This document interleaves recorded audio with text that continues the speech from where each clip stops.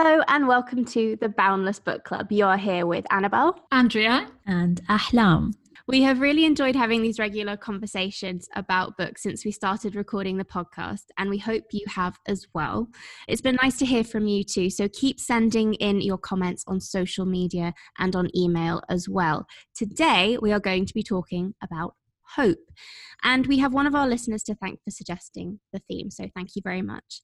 I think that would come in handy during these times, she said, and we agree. So let's talk about hope. And I know we're going to recommend a few books each about this particular theme, but I don't know about you, I found this one a really difficult one to think about. Yeah, me too. And I think it's because my first reaction is to think about fiction whenever anyone talks to me about books. And in fiction, I don't read hopeful books, but I've got some other recommendations, which I'll get to. Yeah, I wasn't necessarily looking for a book which had the theme of hope or, particularly, but I'm going to talk about a book today that actually gave me hope through these difficult times and gave me some sort of enlightenment. I actually did a Google search to see what other people were saying about the theme and books that made them think about hope, because I was a little bit confused about which direction to go in. And there's a Tayari Jones view on this, which I thought was interesting. So before we start talking about our own books, because I know that we all love Tayari Jones, author of An American Marriage, she was part of a group of authors that recommended their favorite comfort book. And I think that comfort's like a really close sort of cousin to hope. She said that my go-to comfort novel is The Colour Purple by Alice Walker. Even though it touches on difficult subject matter like child abuse, forced marriage, this story believes that human kindness, courage, and love can defeat any challenge. Its big, beautiful, happy ending is heartfelt and hard-won. Every single time I read this book, I walk away as a slightly better person than I was when I picked it up. Is that something that you think of when you think of books that make you feel hopeful, or do your choices go completely the other way? Could I maybe just launch into one of my books? Because I think it fits really well, which is 50 Million Rising by Saadia Zahidi, which is certainly about something that's hard won, and is talking about the women across the Middle East or Arab world who are joining the workforce for the first time. And it's definitely hard won, but it gives me so much hope, and because that there have been a million steps that came before that one that actually laid the foundations for this. And it talks about how, according to McKinsey and Company, women's equal economic participation could add $12 trillion to the global economy, which I think is something that gives me a lot of hope, particularly now in this situation we're in right now, because you want to know that even though things have been thrown off course, all these steps that have come before are still going to be there. We still have a foundation to start from when this is over. How many trillion? $12 trillion. I can't even think about that number. It's incredible, isn't it? And it's saying things like, it's full of really great stuff, but it talks about how Fortune 500 companies that have women in top management positions do better in economic returns. So they have 34% higher returns than other companies. So, all that stuff is still there, and it's still going to be there. There's still going to be a really solid foundation for us. That's a great choice, Andrea. I think, and women have been, in the workforce long enough now that we have real hardcore facts. And I think facts and numbers always speak for themselves. And so that's a big part of the fight of, to keep going and marching hard in that direction, is that the numbers speak for themselves. So that's definitely a good, hopeful choice. I'm going to jump in and briefly recommend Factfulness by the Roslings. That was another book that I considered as well, but I really wanted to go the fiction route for this episode. But I just include those on, and anyone who wants to be hopeful about the state of the world and how far we've come, Factfulness is a great book to read. And there's no point me summarizing it on a podcast. It's one of those books where you just have to read and be amazed, and you have to go through the little quizzes in the book as well. So just a quick recommendation I'll throw out there. Brilliant recommendation. That was also on my list, which I think speaks to how prevalent that is in terms of people's homes and lives. So what is your actual recommendation then? So I think we've already covered that there are little pockets of hope in in many fiction books, and it's very subjective. So I actually, for this podcast, started reading Station 11 by Emily St. John Mandel, because it was at the top of many people's books about, this is a moving book, but it's full of hope. And it is about a company of traveling actors in the United States of America, I think, after a flu pandemic. So as you're reading it, particularly at the beginning, there's a lot of tie-ins to kind of what we're experiencing now, like fear, anxiety, all of that. And I could see where it was going with the hope route. I could see that, but I actually stopped it because it wasn't giving me hope. It was just reminding me of my own anxieties. And I ended up just turning to what I ordinarily would have picked up if I hadn't been doing a podcast about something, and worrying necessarily whether other people would agree with my choice. And I decided to go with Thief of Time by Terry Pratchett, which actually isn't a Terry Pratchett book I had read before. It's part of a series which is casually referred to as the Death series in the Discworld novel, because one of the main focus points of those series of books is a character called Death, who is a basically parody of the Grim Reaper. Doesn't sound very hopeful, I have to say. This is the thing. All of Terry Pratchett's work, if you're not familiar with it, is incredibly funny. It's all satire. And I still haven't found an author who's able to tackle life's biggest questions in a way that also makes you laugh at the same time and then go, you know what? You're right. The world is that way. How true, how chaotic, but also how comforting to know that. Yeah. Thief of Time, I hadn't actually read before. Reaper Man was a really big favorite, but I just thought, okay, naturally, if I was going to be searching for hope, what would I pick off my bookshelf? And I would pick a Terry Pratchett book that I hadn't read before, featuring one of my favorite characters. Now, Thief of Time is basically, this is the blurb for it. Time is a resource. Everyone knows it has to be managed. And on Discworld, that is the job of the monks of history, who store it and pump it from the places where it's wasted, like underwater, how much time does a codfish really need, to places like cities where there's never enough time. But what happens is the construction of the world's first truly accurate clock is in the works, and it's going to stop time. And the auditors of the universe are convinced that it will end all the pesky chaos of human lives. And there's a quote that I want to read to you.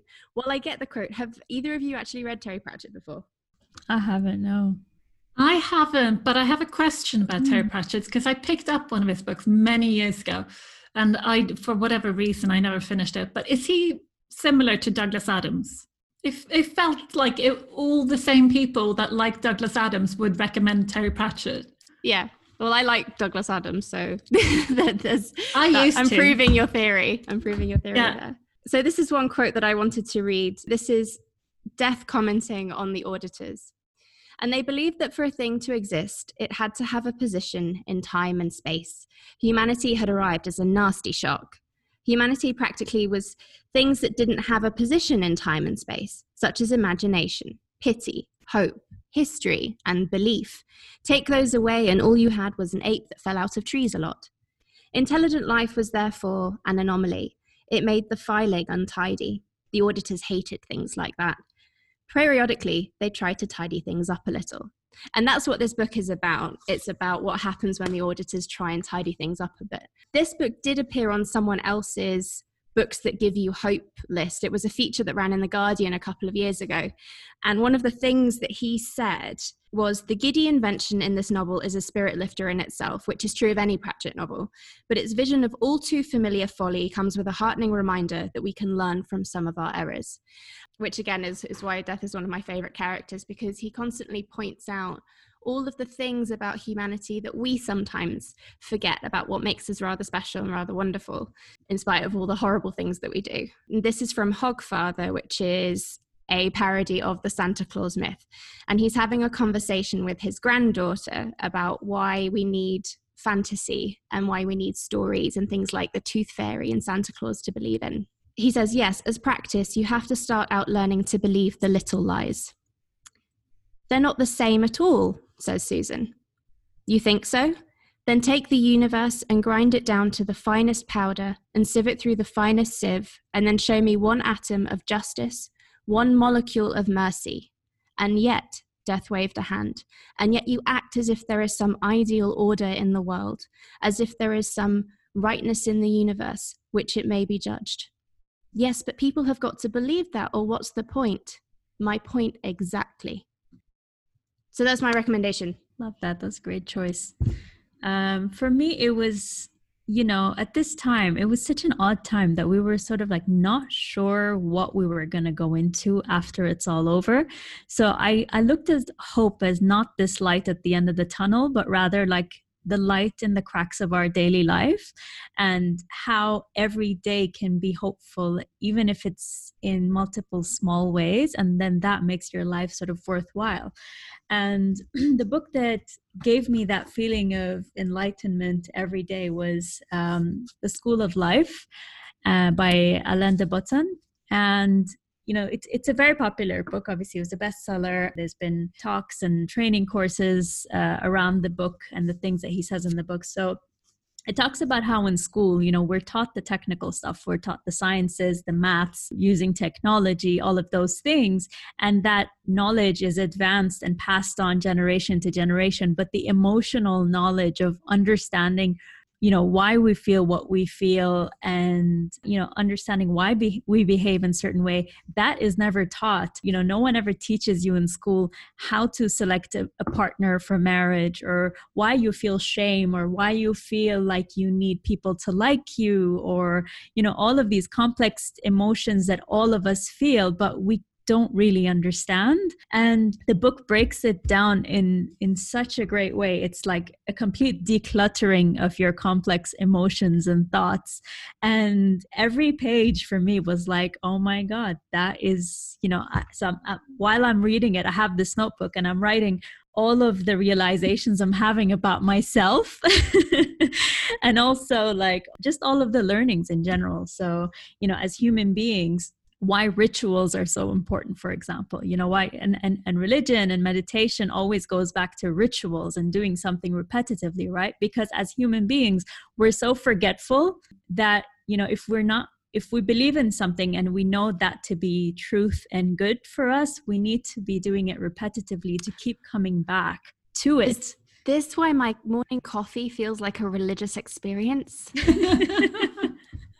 It must be. And it's like, and it talks about how in school, if a school is only teaching you one thing once and then moves on to the next, to the next, to the next, and you're not practicing something repetitively, it's no wonder we remember so little of what we learn at school, right? I could not remember so much of what we've done in those 12 years. But a good school sort of like teaches you something repetitively. And that's just one of the lessons from the book. There's so many things that I've got here, like understanding your primal wounds, like why something triggers you to behave so intensely and how that's related to things in your childhood or things from the past of your family history as well. And how this feeling of melancholy is okay, because everything we want as human beings are so contradicting. We want security, we want money, but we don't want to be tied to anything. We want freedom, or you want to put down roots somewhere, but at the same time you want to be traveling the world and not be tied down to something. And everything we want is so contradicting. We want to eat everything we want, but we don't want to gain weight, and it goes on and on. And our whole state of existence is just contradicting so much. And that's why sometimes when we feel sad but we don't know why, that is why, it's all explained in the book. And it was like mind-blowing, this experience of reading this book.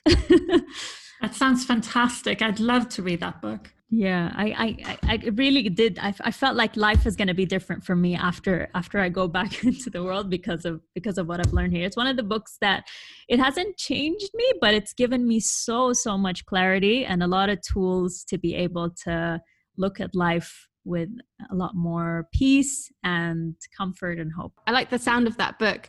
And as you were talking, I realized that kind of philosophy or exploration of philosophy is what I seek, but in kind of like a fictional package. So a lot of that is in what I've read in Terry Pratchett, which sounds completely different, obviously, but it's in a kind of like fantasy, silly fantasy package. I suppose it makes me sound like I'm a child where you have to hide my vegetables in something more exciting. You know what? It's funny you mentioned that. There's a part in the book where it talks about if you have even the slightest form of sanity as an adult, that's because when you were little, someone stopped their life completely to pay attention to yours and sort of break the world down for you in bits and pieces. And I feel like that's what books or fiction does for you and for everyone. It's sort of, for me too, it's very much easier to read fiction. It's a lot quicker,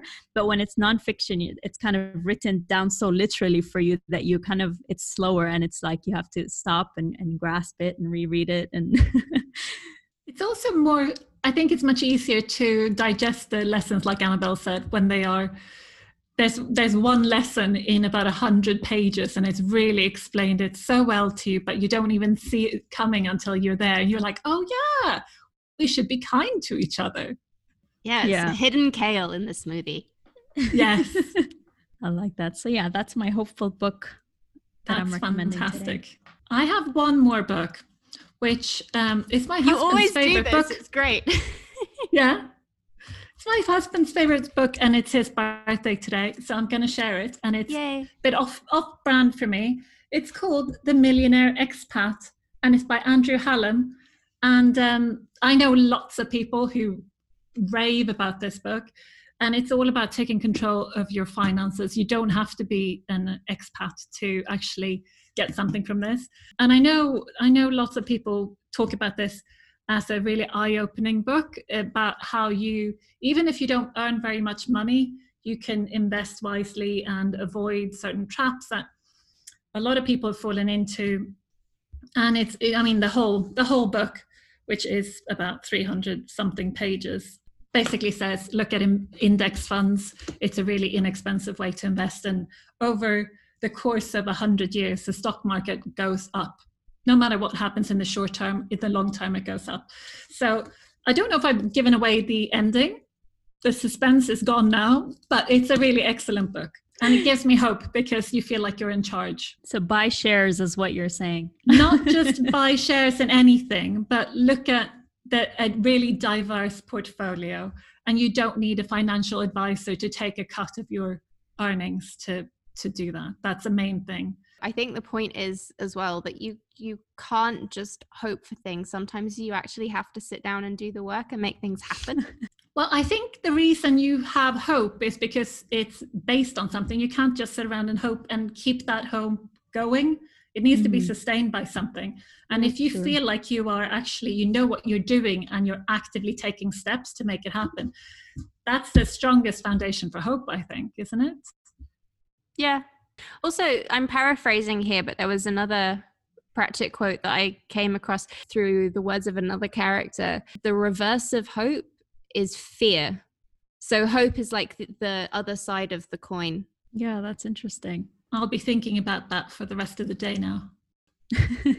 I love it how you're such a Terry Pratchett fan and that you've kept that quite quiet until today. I don't think I have. I think I've written about it in a lot of blogs for the festival. Oh. And I really tried not, I thought it was a bit obvious for me to choose it, and I tried to not choose it because I'd already written about it, but it felt disingenuous for me not to say these are the books that give me hope, because they are. I think it's great. Very different choices. No, I like the books from today.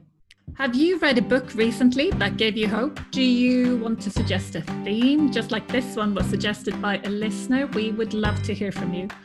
Email us on comms@emirateslitfest.com or send us a message on social media.